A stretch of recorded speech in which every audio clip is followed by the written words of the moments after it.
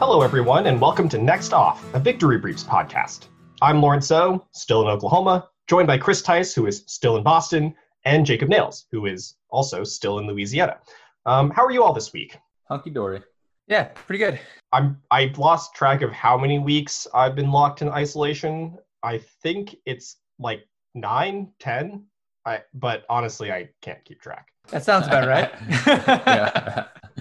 I don't have much to add to that. So sad. All right, we are a podcast discussing all things Circuit Lincoln Douglas debate. We publish new episodes every other week. This is our third episode where we'll be having an informal discussion about our thoughts about the ETOC. Before we discuss that topic, we just wanted to remind our listeners that we have a Google form linked in the description below where you can submit feedback or suggestions for future topics. Finally, thanks to the Victory Briefs Institute for sponsoring this podcast. Victory Briefs is a summer debate institute and publisher of debate materials, which you can learn more about at victorybriefs.com. All right, we'll discuss our thoughts on the esports TOC after this break.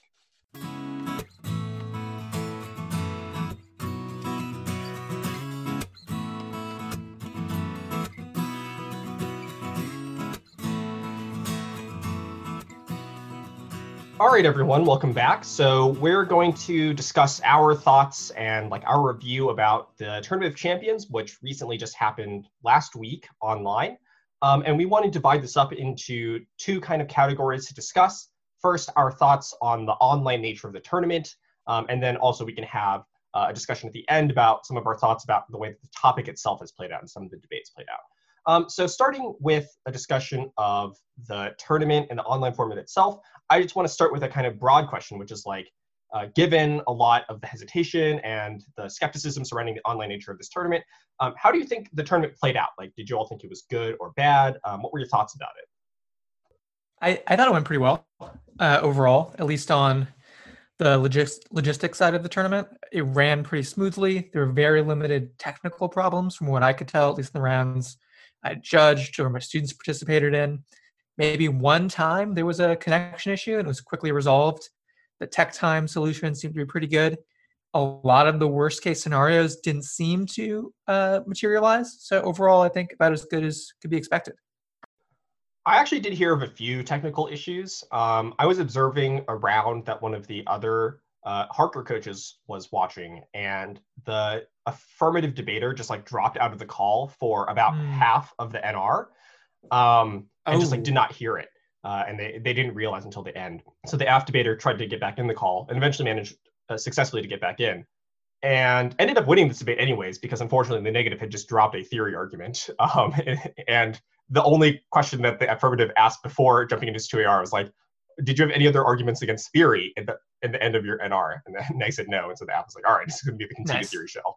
I think other than that, I don't think I heard of any other serious technical issues that delayed the tournament. I was going to say, I have heard tell of some people dropping in the 2AR. In fact, I believe at least one elim, the AF had to rejoin and then just restart mid-speech in the 2AR.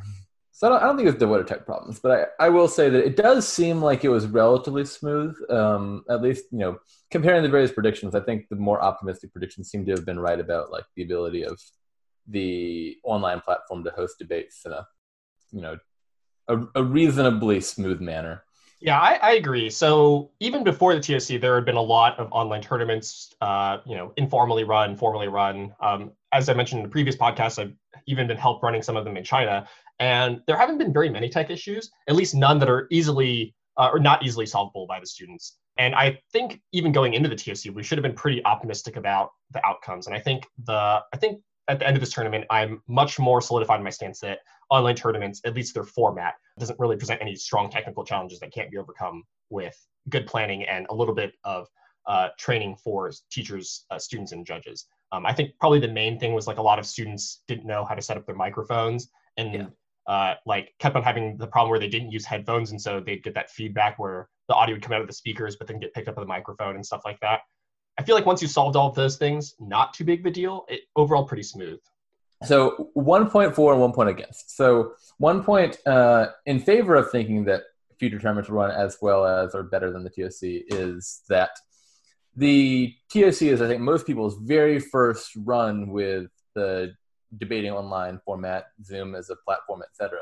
And so a lot of the problems of like figuring out how to join, how to deal with flips, how to use your microphone, avoiding drops and stuff like that, I imagine will happen less frequently in the future as more people become acclimated to it and just more experience with the platform and so on. One point against is the TOC had a lot more wiggle room than I imagine the average tournament will be if this continues to be a trend, because it was spread out over 4 days this year instead of 3. It was Friday, Saturday, Sunday, Monday, which if regular season tournaments during the school year, say 2021 season and onwards, happen, they won't be able to do because kids won't be able to debate like middle school Friday, middle school Monday, and so forth. And so I think part of what helped the TOC smooth out a lot of the potential tech problems was just there's a lot of built-in lag time between rounds.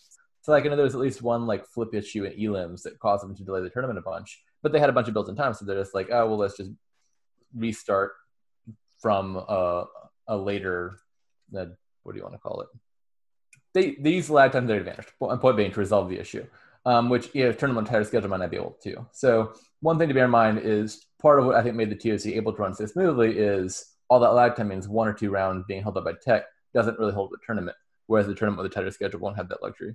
Yeah, I agree with that. Although I will say a lot of tournaments are transitioning to the 4-day format where they do it Thursday afternoon, Friday afternoon, Saturday, Sunday. In fact, I'm currently judging at a state tournament in Wyoming, which has chosen to use that schedule, which means that students who are still in school can actually compete because that won't interfere with their high school classes. And with the additional benefit of opening it up to more judges who otherwise might be less free during like a Friday afternoon instead. The rounds are only just Friday evening. So I actually think there's good reason to suspect that a lot of tournaments in the future will move towards 4-day schedules if necessary to accommodate larger pools of competitors. That's interesting. I hadn't heard about that. That makes sense. It would only be really viable with an online tournament or a local tournament, though, right? Right. I would imagine it'd be pretty difficult to convince schools to move to a 4-day like in-person tournament starting like Thursday afternoon and then like potentially even finishing up like Monday. Probably not going to work. But for online formats, I suspect that is going to be a viable model to build in that lag time for tech issues and other problems that students face. And in reality, I actually think if that schedule is widely adopted, it would be better for a lot of students because this would force them to miss less school, presuming that a lot of school is still done online. But even if not, like I still think it's better because the current model has students usually miss all Friday class and then some of Monday class, maybe even more. Whereas if you stretch out the prelims to be across more days, but only in the evenings, I think it would prevent students from missing as much class. Another related benefit that I noticed with the ETOC, and this might not be true of every tournament going forward, but it seems like it was for the TOC at least, is sleep. I feel like rounds felt like, they did, factually start later and earlier given the TOC schedule, but also on top of just like the literal round scheduling, there's not that period of, wake up, congregate in the hotel room, load everyone into the bus, then unpack, go to your rooms, etc. When you're packing up at night, you don't have to wait for everyone's round to finish, get on the bus, head back to the hotel, go through all those motions. There's none of that aspect of checking into hotels, checking out, all the travel time. And I think a lot of that time seems to have come out of debaters just like amount of sleep that they get during tournaments. And so I feel like it was much easier to get just a reasonable amount of sleep and still have time to prep, still have time to get ready in the morning and so forth, and not be too stressed or on the clock. And so I think that's another potential benefit of these online tournaments is it seemed much smoother in terms of having a full day of debating and then still having time to sleep at night, which is probably good for students' health. I agree that like in theory that would be true, but like as we all know, students who want to stay up will stay up. Like if not prepping, then doing other things, hanging out with friends, whatever. And I know for a fact that it's not like you were going to sleep at a particularly early time because we were up chatting several nights during the tournament. I was also not judging. That's fair. I will say on a kind of adjacent note, I actually feel like I ate less during this tournament, despite the fact that there was a kitchen like 5 steps away from me. And I just felt like I had to be tethered to the Slack or Hangouts calls for my students more often. Like I feel like at physical tournament, I get a more leeway to just like leave for an hour to go get lunch. Whereas here, like I felt like if I wasn't in the call with them, like talking to them about how the rounds went or et cetera, like then I wasn't doing my job. And so this might actually like anchor me more to the team than previous, than like in-person tournaments, but that might just be me. I feel like that problem exists mostly in your mind. Yeah, I was going to say one really small thing that I liked, and I think maybe should even be adopted by in-person tournaments going forward, is the way they did the flip. There were some technical issues, but I liked Tab just doing the flip for everybody and giving the person who won the ability to pick sides. We don't have to chase people down, find a room to meet, no shenanigans with the flip. Computer just does it, and the winning team gets to pick their side. I think it was a way better system. That actually makes me wonder why they don't just put that on the pairings, like disclose elims, and then it just says, like instead of AF and neg columns, it's just flip winner, flip loser. And then the flip loser just has to go ask the flip winner what they chose, the nearest opportunity. I will say some of the coaches I've talked to actually like the flip because they like the strategy of it. I really can't say I understand where they're coming from, but strategy of what? I honestly could not say. Yeah, like there's like an intimidation factor to it. There's like something about psyching people out, trying to like force them into like reading new positions that they otherwise didn't want to break, stuff like that. I do not understand where they're coming from, but you mean this sort of like tell them what AF you would hypothetically beforehand, what strategy can come right with that? Before, right, like that in-person element of just like intimidating people, like forcing people to think like which half they're going to read, like that sort of thing. Sure, that wouldn't exist with my proposal of just disclosing on the website in advance. But that still exists with the version that the TOC did, which was sort of digitally flipped, because there's still the prior to the flip discussion that happens. Yes, I will say I don't believe that position. I'm with you all. The flip seems unnecessary, and I like that. I thought you were referring to the strategy of like flipping the coin itself. Which yeah, just like weighted coins, trick coins. Although my head coach when I was in high school always referenced some random study that she had found that said that tails was more likely on a hard surface and heads on a carpeted surface. I don't believe that. Pound that into everybody. Tails on tile. Tails on tile.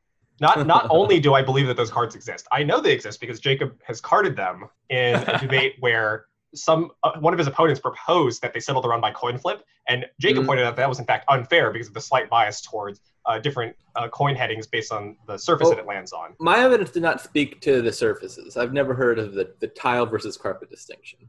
Oh yeah, this might be getting a little bit far afield, but I've long thought, and I think it might have been Tice, you suggested this a while back, just side equalization in elim. This makes a lot more sense to me than just pure flips for every elim. Well, so for those of us who don't know, what is side equalization? So the basic idea is, and it makes a lot of sense in LD at least. I'm less convinced it would be necessary in other events like PF or policy, but I could see it being justified there as well. If you assume that one side's better, right, like being negative, then you want to make sure that someone can't, say, win a tournament, but it's like negating every elim and then getting a big advantage there. So what you do is, if you are both going into the elim, let's say the first elim, without any sort of prior information about who won more or fewer flips, then you flip for sides. But then let's say you're going into an elim, like the second elim, like octafinals, and one person has been affirmative and one person has been negative in double octafinals. Then Tab Room will assign sides, kind of like if you just hit before in prelims, you would get the opposite side. And so you end up, after octafinals, whoever wins is debated AF once and neg once. And then if you hit someone else who's done AF once and neg once, then you could flip again because you had both had affirmed and negated an equal number of times in elims. But if someone had like negated twice, then they're stuck being affirmative. And it basically it doesn't perfect anything, but it minimizes the ability to have like streaks of like all affirming or all negating, which seems consistent with our general beliefs about how debate should work, given that we try to minimize that in preliminary round. Do you think it would make sense in a world where we adopted some flip system like we just talked about that is done centrally through Tab Room to do not a side equalization, but like basically a flip equalization? Because we can maybe assume that debaters have, on certain topics or the advantages are different, or, maybe a debater, although there's a neg bias, like has an AF that they really feel good about, they want to break. And so it's not the side we're equalizing, but who got to choose. So basically, if one person has won the flip and the other person has lost the flip, then the person who wins the flip is whoever lost the flip last time. That's the idea? Yeah. And if they both won the flip or both lost the flip, then it's random again. In general, I feel like those two are probably going to overlap a lot in LD because the negative is winning most of the time, and so that usually should be the right answer. I can see an argument for either version. I think the version you're proposing of flip equalization probably does a little bit better at maintaining sort of flip unfairness in elims, or minimizing flip unfairness in elims by making sure that no one doesn't win the flip too many times. The advantage of side equalization is, I think, more along the lines of the advantage of having to go AF neg in prelims, which is the idea of just like a good debater should be one who is able to both affirm and negate the resolution. And so it makes sure that in elims as well, you also have to win your elims by both affirming and negating, implying somewhat counterfactually that most debates are resolved on the resolution. Yeah, well, speaking about that, I wanted to save this for later, but I guess as good a time as any to discuss. I thought there were like a few interesting things about the TOC that stood out this year, not necessarily relative to other years. Actually, this was the first time I went to the TOC, and went is a strong term given that I never left my bed. But one of the things that I noticed it seemed to me that more elims than ever this year were resolved on non-topic related arguments. I could say that last year on the military aid topic, there were a good portion of elims that were decided on just like topic arguments for and against, like aid good, aid bad. I could not say the same about this year's elims. I would be surprised if the number cracked like 3 debates that were centered, like where the 2NR and the 2AR were centered around topic arguments. I mean, first of all, was that kind of the feel that you all got observing rounds? So, quick question: to meet your threshold, does it merely have to be that the judges are deciding on an issue that is sort of technically like resolution yes, no in a trivial sense, or is it more of a sort of substantively the rounds hinged on core topic questions? Like, for example, on the military topic last year, I remember like a round that came down, strictly speaking, to whether the topic was good or bad. It was resolved on whether like Jesus would like demining, stuff like that. Kind of, sort of, like that one is technically a topic question, not really a core of the literature question. Right. So I agree this distinction is fuzzy, and I don't really have any attempt to impose a particular bright line. So for example, like a lot of 1AR theory debates are technically resolved on the topic because when you vote against the affirmative and they don't win their 1AR theory argument, technically you're voting negative on one of the topic arguments that they presented. But I wouldn't consider that to ultimately to be a debate about the topic. Right. By the end. I just kind of think, you watched that round. Do you think it was decided about something core of the topic related? Arbitrary, sure, but you know it when you see it. It is not clear to me then that I agree with your assessment about this year that there weren't a whole lot of rounds, at least of the ones that I know of. I can't say I know how every elim round went down. They were resolved on core topic questions, but it's not clear to me that trend has decreased over time. So much as sort of remained pretty consistently low for quite a while now. Like I'm just recalling like my senior year, 2012.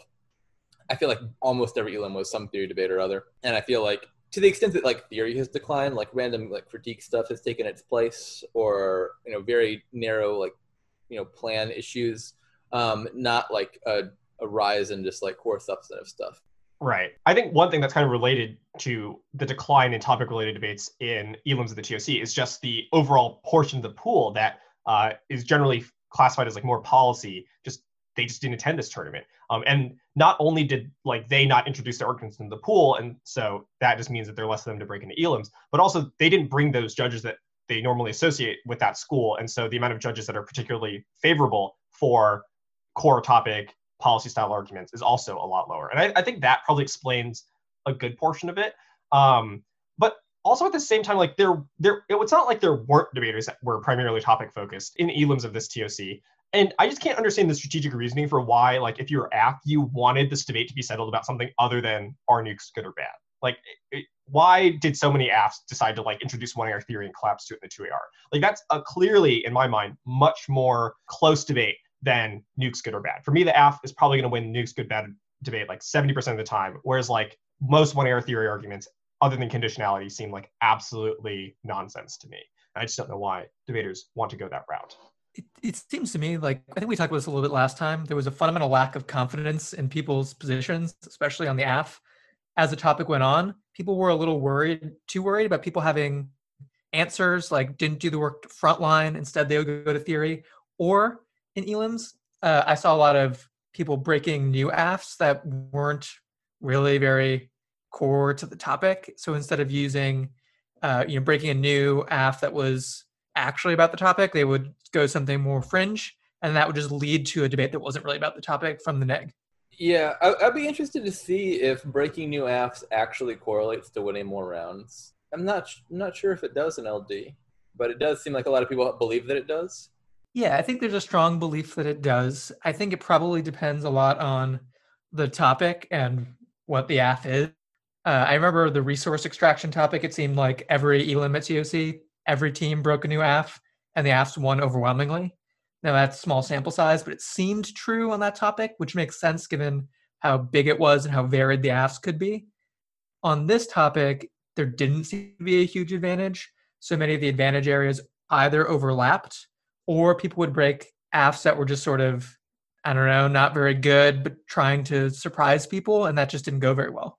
Like, it seems to me there is a good strategy element to breaking a new AF, right?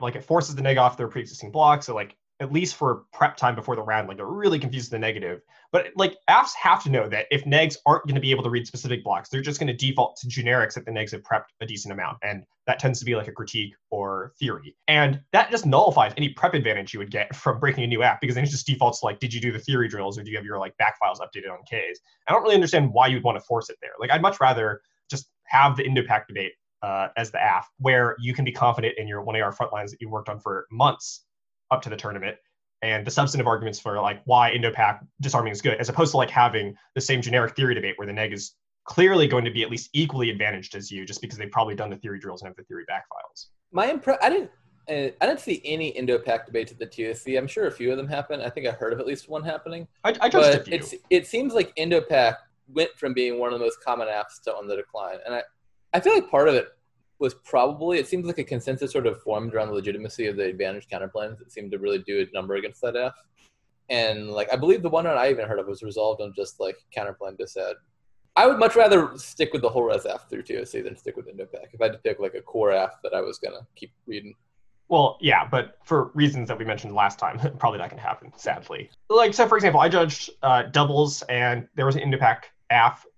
The neg strategy was, like, counterplane DA contency, and I thought this was fairly close debate, but then the 2AR decides to collapse all in on a 1AR theory argument about how the neg didn't have a unified solvency advocate, which, as evidence from the last one, I could not much. Yeah, like, I could not possibly have much sympathy for this. I remember the 2AR framing issue was, like, the neg is too grandstanding on theory, and I was like, this links way more to you, AF. Like, you just, like, have no position to complain about this. You have read an AF that has no unified solvency advocate. And the neg is, like, they made, like, a lot of the straightforward arguments that were just like, if the AF gets away with utopian fiat, so does the neg. Yeah. I thought that was pretty true. But, like, it just seemed like in everyone's mind, they were like, 2AR, got to collapse to 1AR theory. Like, the amount of 1AR theory debates I judged at this TOC was greater than probably the amount of 1AR theory debates I judged prior to the TOC this entire year, and, like, maybe even the entire second semester of last year as well. Like, I just judged so many 1AR theory debates. Well, to be fair, what tournaments did you judge this year? You're judging, like, West Coast stuff, like Berkeley, right? Right. I think part of it might just be that you've experienced the East Coast. I think that's correct. But some of these were West Coast debaters too. But I agree, the sample selection bias, like, a lot of the West Coast debaters that previously would not go for 1AR theory were not at this tournament. Although I will say one of the things that was interesting this year was the massive resurgence of silly theory arguments, like ones that would go beyond what most people consider reasonable. So solvency advocate might questionably be included in there, but, like, Pix, Kondo, etc. And you just had, like, the silly wall of tricks just came back with a force that I'd not seen at TOC in a long time. There's just, like, a huge resurgence of, like, silly spikes. Like, you have the more substantive, quote unquote, ones like Kondo logic and indexicals, but you also have the silly ones that are like, can't contest AF spikes, like, must not contest the contention, stuff like that. I don't know. I just thought it was kind of silly to see so many of them win so many rounds at the TOC this year. I think those arguments have been on the upswing for at least a year or two now, and it's just that the kids who are reading them were much more present at the TOC this year than in years past. Yeah, that seems like it. But what is the general reason for the resurgence of these arguments? Like, a lot of them died a few years ago because people started figuring out how to beat them. Is it just because they're like, people, collective memory short, people have forgotten how to answer these tricks, let's bring them back, sort of thing? Or, like, I think that's exactly right. These kind of things go in waves. They pop up. People are successful with them. Debaters learn how to beat them. They go away. That knowledge is lost as new debaters come in and don't have to deal with them. Someone finds an old back file or a coach cracks it out again. The cycle repeats. It's been going on for a decade, over a decade. Yeah, I remember, for example, there was a period of, like, at least a few years where it was basically just, like, Scarsdale's kids would sit down and just come up with, like, what new nonsense of the week can we make up? And then they'd read, like, must have a counter solvency advocate saying your own AF's a bad idea. And then people be like, oh, that's dumb. Let me write out, like, a block why it's dumb. And then by the time you've done that, they've moved on to, like, some new thing. My favorite one was you only get one response to each AF argument. I don't think that one's even died. I think a lot of these have been necromanced back into existence. A related thing I think that explains the most recent slew of theory arguments is you see a lot that are hyper generic, right? Like the amount of debates that come down to in some way, like, is the AF allowed to make theory arguments at all, is just mind-boggling to me. Or just stuff like, just don't evaluate the 2AR in theory. Like claims that just seem manifestly ridiculous.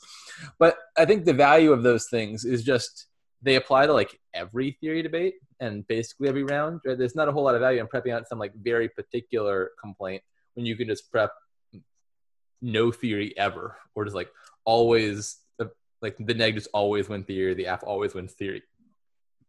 And I think a lot of the spikes lately have been looking a lot like that. And I think the value to those is just they sort of subsume everything. Right? Like the same sort of reason you'd read like a very general underreview rather than a preempt to a very particular thing, so that it applies no matter what the negative says. You just come up with a bunch of like bad theory spikes that apply to like all theory debate, and they're more reliably useful. And because a lot of the judges I think that are most receptive to arguments are the type of judges where just like the plausibility of the claim bears almost no relationship to the quality of the argument, or they're likely to vote on it. And so if you know that you're going to win it in a purely technical manner of just like putting more responses on that section of the flow, you might as well make a grandiose claim that is likely to get you a whole lot if you win it. Like the AF just literally may not make theory arguments because you're going to win that or lose that on a purely technical like time allocation issue. And so you're just going to kind of claim as much as you can. These side delineated theory arguments, like paradigm issue, framing issue arguments, are my least favorite innovation, I think, in the last few years. Just absolutely, they're up there. Mind-boggling how bad these arguments are on average, and no one believes them. Some of the ones like just like don't evaluate 2AR arguments on theory really push the limits of just like what I'm willing to say. Like I could conceivably vote on as a judge. Like at some point, you're just sort of violating speech times, like denying your opponent's speeches. I can't tell if like AF never gets 1AR theory is worse than like don't evaluate the 2AR on theory. Definitely worse, no question. Mm-hmm. That actually makes me think of, I don't even understand what debaters are expecting to happen if they say, like I've heard people say like evaluate theory after the 1NC or after some absurdly early point in the debate. Like if you read a theory shell in the 1NC and you tell me not to evaluate any further response from the 1AR and the 2AR, it seems that the debater thinks that I'm just going to like auto vote for it. Like, aha, I've said a new thing in the final relevant speech, therefore it's true. If you're denying your opponent the chance to respond to it, then you're sort of just leaving it up to me to gut check it. Like the only way I'm going to vote on like some bad theory argument is if you just like present the argument, execute it, and the opponent like drops or mishandles it. And if you say my opponent is not allowed to respond, don't evaluate the responses, you sort of foreclose the ability for them to mishandle it and left it up to me to just be like, this argument's asinine, I'm not voting for it. Well, and even worse is like when people like don't just make the argument in the NC, but then they go for it. Like I get that you can like stick it in the NC where you're just like, don't evaluate 1AR theory. And you're just like hoping the AF drops it and you're like, fine, technical concession, whatever. But then like the AF says 3 words against it, which is, yes, we do, which to me constitutes sufficient response against no 1AR theory. And then the NR will collapse for like a minute on this argument and we'll be like, no, you don't get 1AR theory. And then we'll go through all of the reasons why. And at the end of the debate, I'm just like, this argument should only be included if the AF drops it. Like, I just could not imagine why you would think it's a good idea to brute force a minute of your 2NR on no 1AR theory, when as long as the AF says the words, yes, we do, I'm probably going to lean AF on that question. I don't understand where the strategic thought went. Like, I get introducing it, although I think it's silly. I don't get going for it. I guess because a lot of judges wouldn't evaluate it like you, Lawrence. I mean, one, that's like sad, but two, I don't even think I'm particularly unique in this. Like, I would say amongst West Coast judges, I'm probably more favorable to silly theory arguments than average, especially since like I used to judge a lot in Texas, and Texas has its own brand and flavor of theory arguments. But just like also most judges, even in their paradigms, like even more East Coast leaning judges seem to have mentions of like most of these arguments are not really full arguments. And so they're heavily going to err against it. Like even like in East Coast debates, I can't say that when the neg is gone for no 1AR theory, that they've ever won more than like 30% of those rounds, even with favorable East Coast judges like in the back. I don't have a sense of whether other judges are voting on this or not. I mean, it's plausible that this argument's just winning in rounds that I'm not observing because I'm not the judge in those rounds. I have a theory argument like that I want to hear your opinion on. I think it's clearly one of the worst arguments. Also, I think it's mostly a meme and a joke, but I'm not 100% sure. 3 times this judged states theory. Have you seen this? What's the argument? debaters must be from X, Y, or Z state. Oh my and then reasons why this is good. gosh. I've judged it on 3 separate occasions, and it leads me to believe that people are winning debates on this, or I'm being like very specifically trolled by a number of students. At like actual regular season tournaments, you've seen this. Yes, I saw it at Harvard. I saw it at the Isidore Newman round robin, which I guess not a.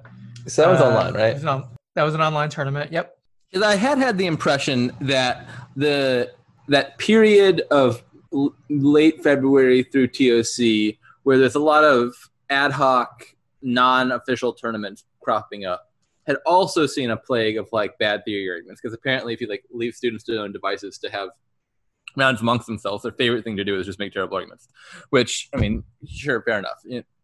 I'm more surprised that people are reading it at tournaments like Harvard. What is the conceivable argument for this? In different rounds, obviously different states were involved, but it's just reading reasons why that state is good. Like health from that state, health outweighs everything. It's a prerequisite, that kind of stuff. So the argument for Texas is like, Texas is good for low-income people. There was once an argument like Rhode Island, because it was like, or Wyoming or whatever, one of the only states that hadn't gotten the COVID-19 outbreak at the time. And they're like, you must be from there, because that way we know you don't have COVID-19, something like that. The one that really got me was a kid from Alabama reading it. Must be from Alabama. And going for health outweighs. That seems very, very unlikely to me. Oh, yeah. Love Alabama, but... In a lot of ways, these are reminding me of very bad diss ads. Like you start with some claim, like they're from some state. There's some very marginal difference between these two states in health effects. And then you just jump straight to, therefore they should lose the round. Because I guess presumably that very marginally deters one student who's not from Alabama from going to one more tournament or something like that. And then the issue there is obviously just like the whatever the link, like the internal link is between marginal health risks between states and losing a ballot in a debate round affecting the number of Alabamans who travel versus non-Alabamans is obviously like so minuscule as to be outweighed by literally anything, like having a real debate. And these arguments sort of win, I think, by just the conflation of like minuscule link to terminal impact with no sort of mitigation at the level of your link is too trivial to account for much. So this is probably giving it more credit than it's worth, and I think you're probably right, Jacob. But to me, it seems almost like a satire reductio of competing interpretations, which if that's what they're going for, I have a little bit more respect for, but I don't think that's what's happening. Well, so I think there's a problem that isn't particularly recent and has been around in LD for a while. I mean, just sort of theory debate in general, not even that specific to LD, is you get this sort of unholy combination of paradigm issues that makes theory much more strategic than it should be, which is you introduce the claim that just theory has dropped the debater, which is usually taken to just be all theory has dropped the debater, which seems like an implausible link on its own, right? It's like starting from the assumptions like the death penalty can be justified and jumping to therefore all crimes merit the death penalty. So you got that one, which is if you win a theory claim, you drop the debater. Then you introduce competing interpretations and you say, as long as I have any marginal risk that my practice is better than my opponent's practice, then I win the round, right? So the slightest bit of offense counts for winning on theory. So you put those two together.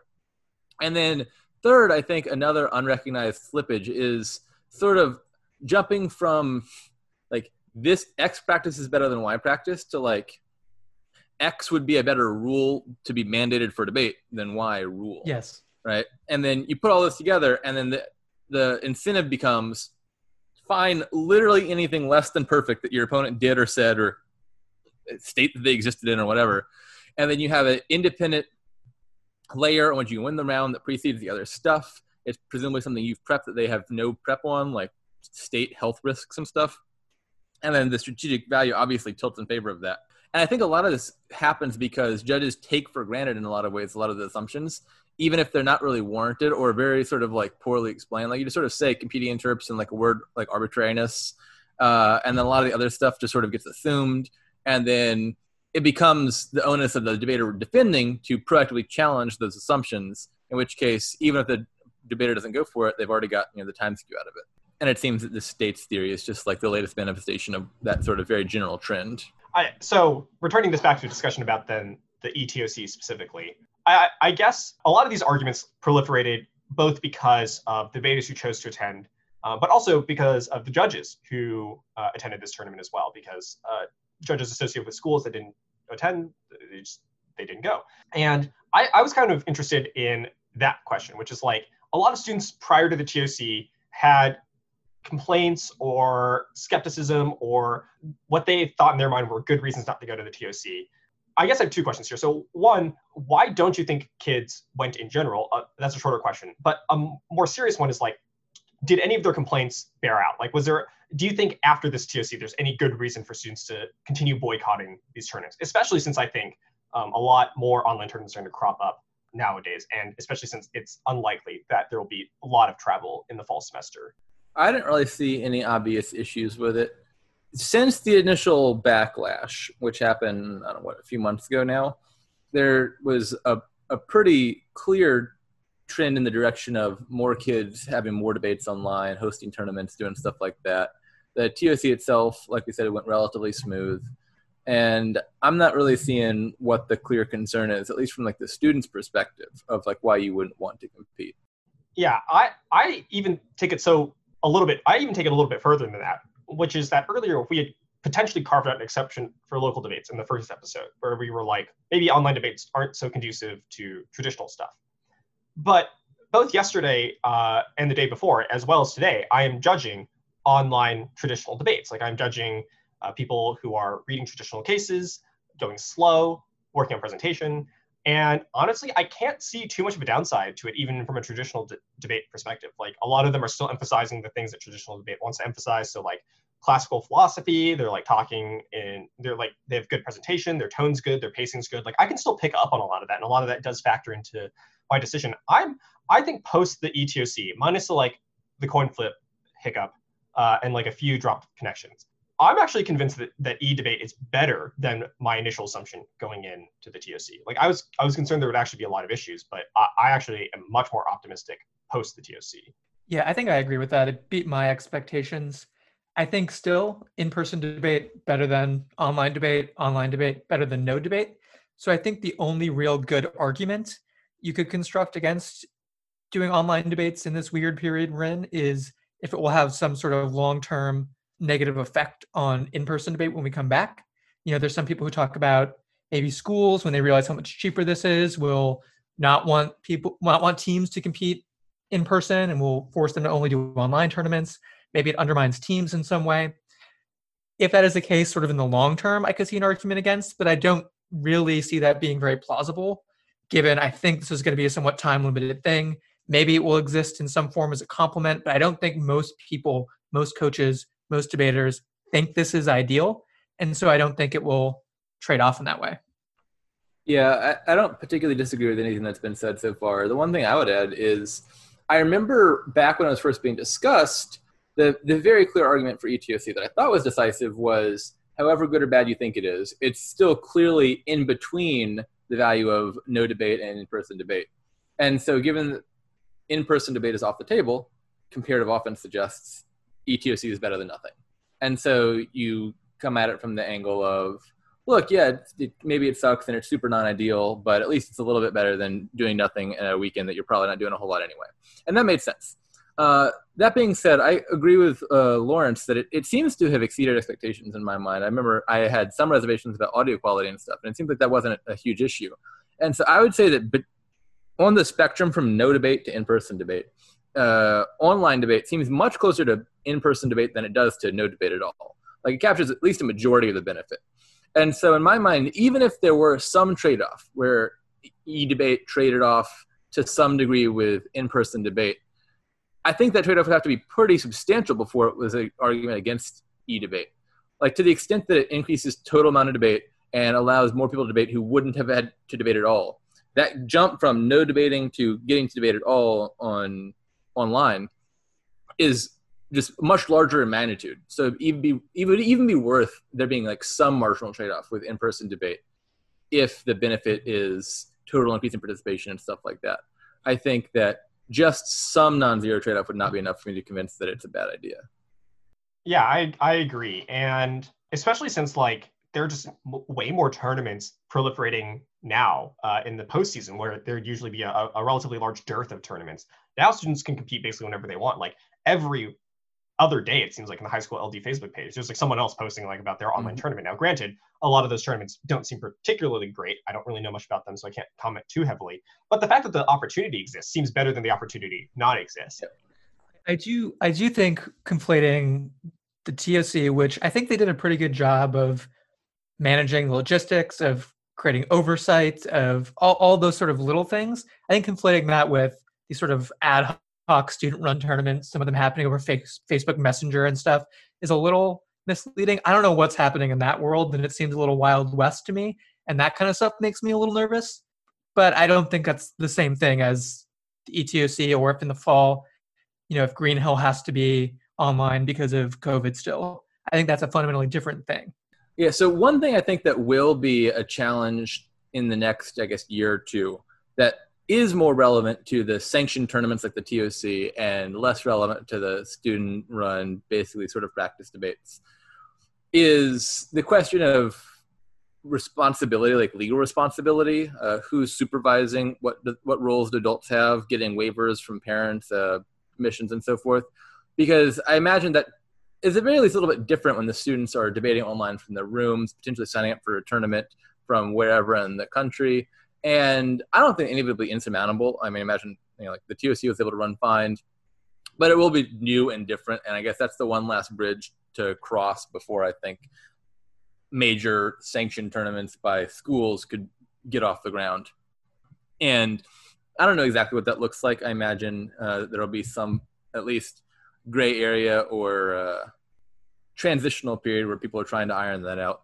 But I think that'll be the next big thing for online debate to cross, is how to deal with legal issues that arise as a result of online participation that are different from just in person. So I think the biggest challenge that I'm going to put aside like the legal forms and stuff. I don't know anything about that. The biggest question was like supervision of kids in rounds, right? Like there's already a in-person tournament discussion about like how do you supervise judges, some of who just graduated from high school and are truthfully not much older than the students, and sometimes even younger than the students that they're judging. How do you regulate that? And that already is a pretty tough question for in-person tournaments. So the TOC had to deal with that. Like, what do you do about online judging where there's theoretically less accountability? And it seems like the TOC's solution was to use the Zoom classroom model, which is basically like when pairings go out, you go to a Zoom room, and that Zoom room will eventually get checked in by someone from tab room every so often.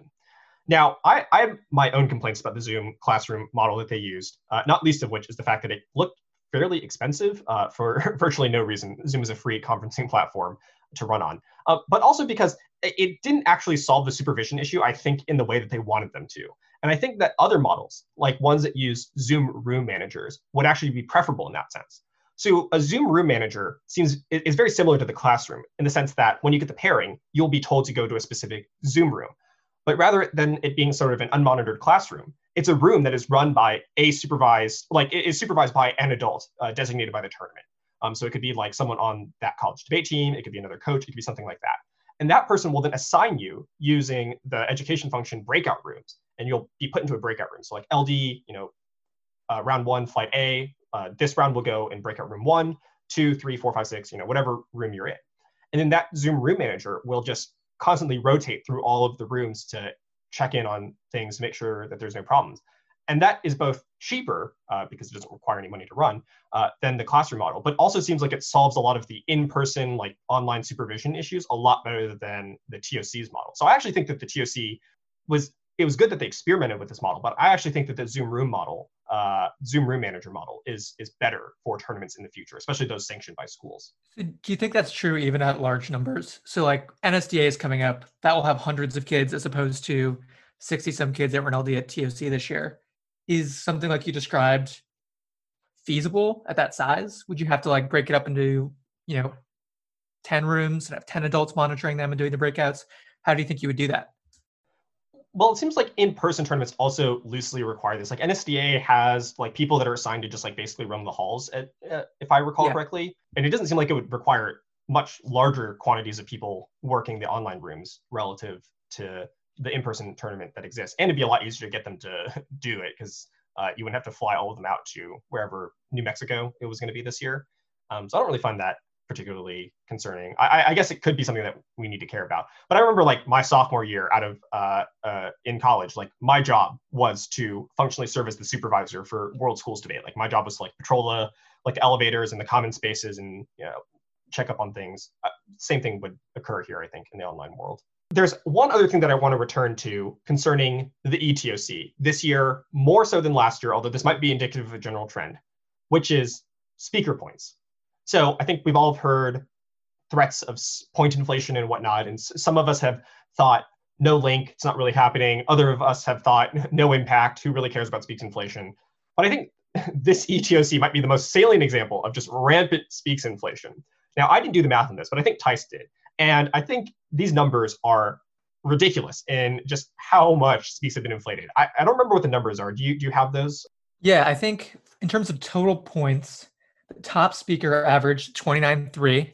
And the last place speaker, well, there's one outlier who I don't think we should include because they got a 1 in a debate and are like 20 points lower than anybody else in total points.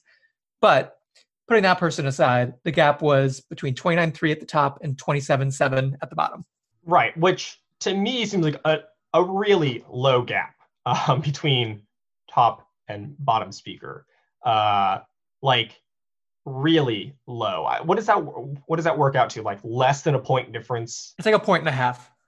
1.5 difference. Yeah, that's just like not a lot of difference between supposedly the top speaker at this tournament, who is consistently giving above 29s, and like the last seeded debater at this tournament. I don't know. That speaks inflation to me. I used to not care too much about it, but I feel like this tournament kind of set things in perspective. Yeah, I mean, it doesn't matter so much here because everyone with a winning record breaks. But at Glenbrook's, for example, I think it took like a 29.1 or 29.2 maybe to break, and that seems absurd. I think that the numbers are actually even more stark than that lead film because there is, if you look at like the very top few or the very bottom few, there's often a few that are just like a half point above anyone else or half point below anyone else. If you scale it back into say like the 5th from bottom speaker compared to the 5th from top speaker, like to be in the bottom 10 percentile compared to like the top 10 percentile, you're actually looking at less than 1 point per round on average. So one full speaker point can determine the difference between bottom 10% and top 10%, which just seems, maybe it's been like that for a while. It just seems like the speaks were very tightly clustered at the TOC. It's been this way for a while. I think this is particularly stark, but it's been a problem for a while. I wrote about it as a problem way back. When was the last time I wrote an article about this? Let's see. I don't know, 2015. January 2015, I wrote an article about this. So it's been a problem for quite a long time, but it's getting more stark. And it has a big impact, not just on breaks at certain tournaments like Glenbrook's, but also seeding and brackets throughout the entire tournament.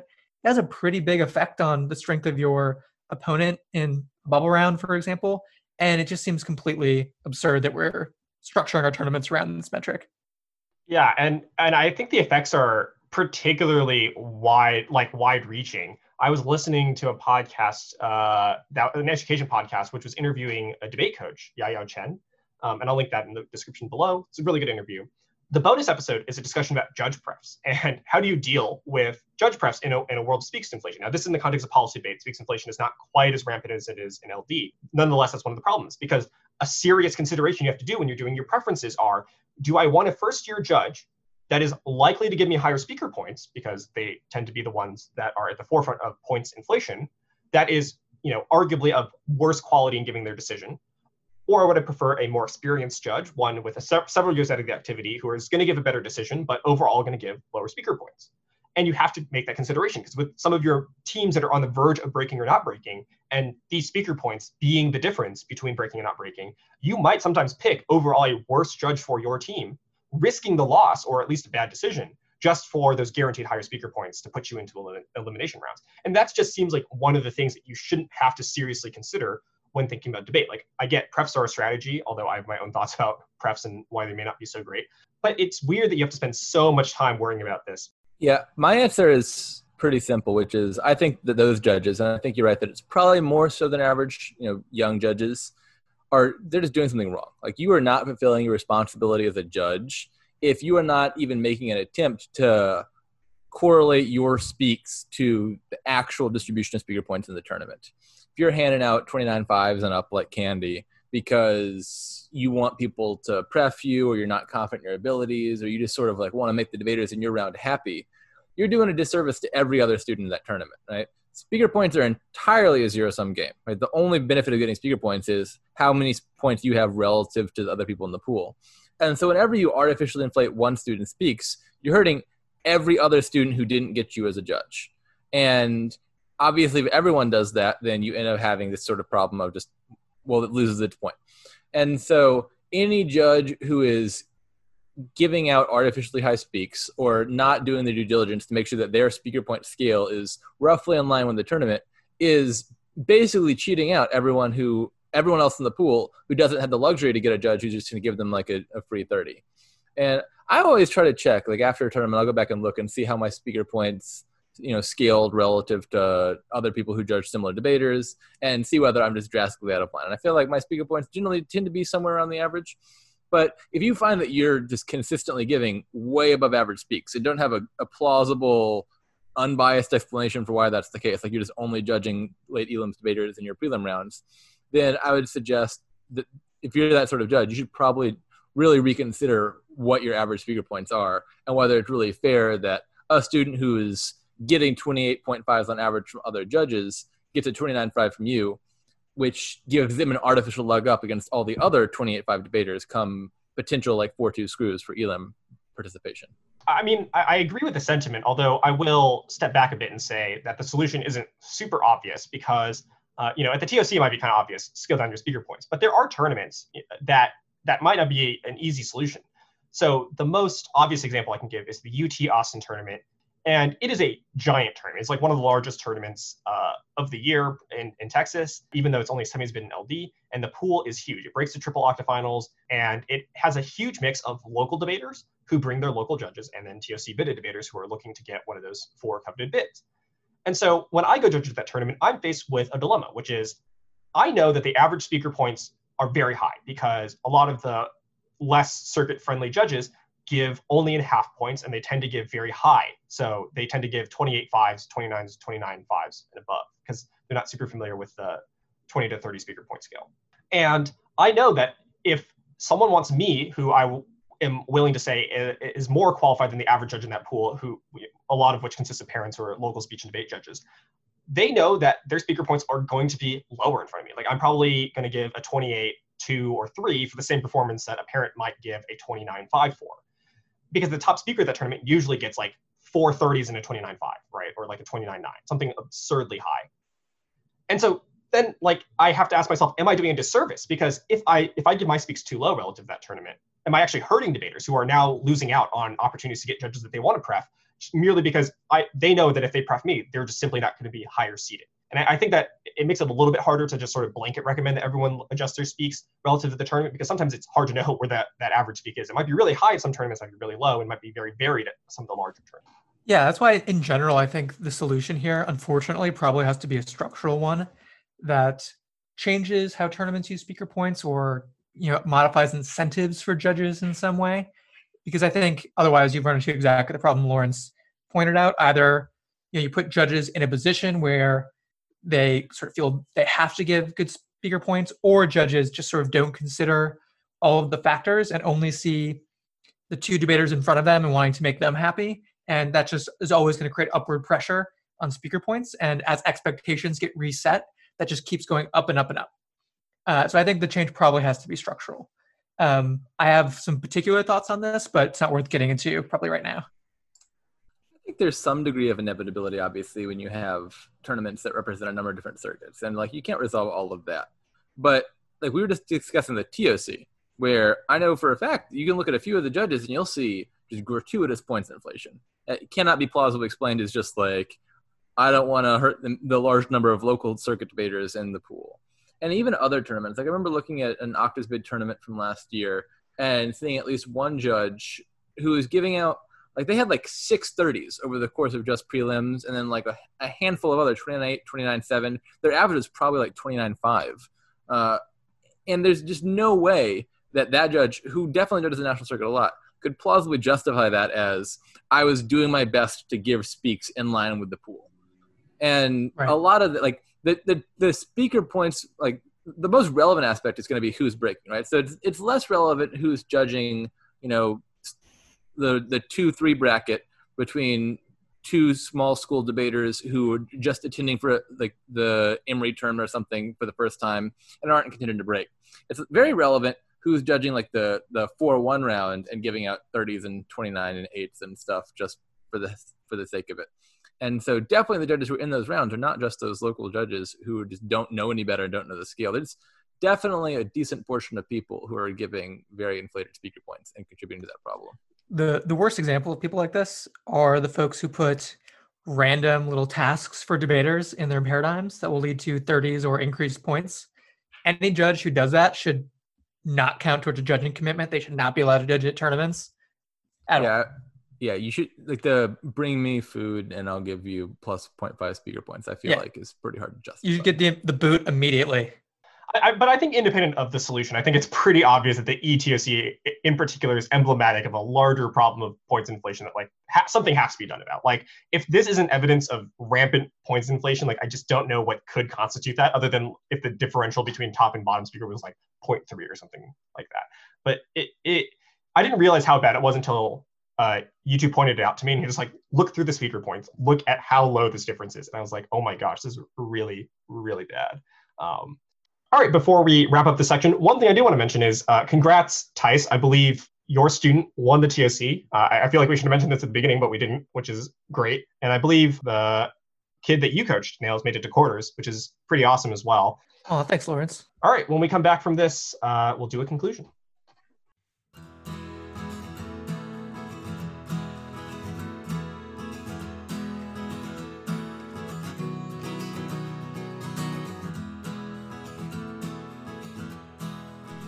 Well, that's our episode for this week. We hope you found it informative and interesting and liked listening to us kind of ramble on about various topics, some of which only loosely related to the ETOC.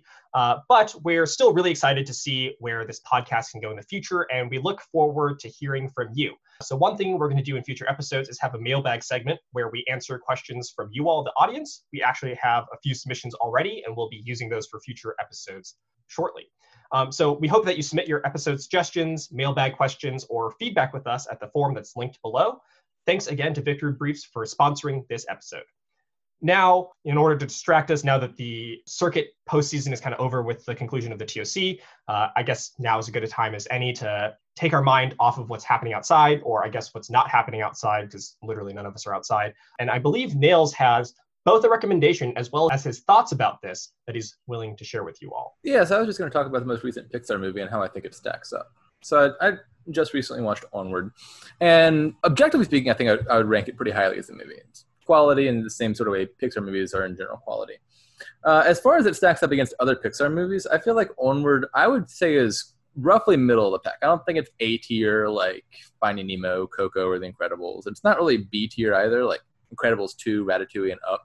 But I would say it's probably like solidly towards the top of the C tier, you know, your Bugs Lifes, your Braves, your Monsters, Inc., and definitely well above like Cars 2, Finding Dory, etc. So if you haven't already, I would definitely say it. Like if you like Pixar movies, I'd say Onward is definitely worth watching. You made it sound like I had a lot more to say about that than I did. I'll Nails. So let's just quantify this. Let's quantify this. What would you say its VARP is? Value above replacement Pixar. Oof.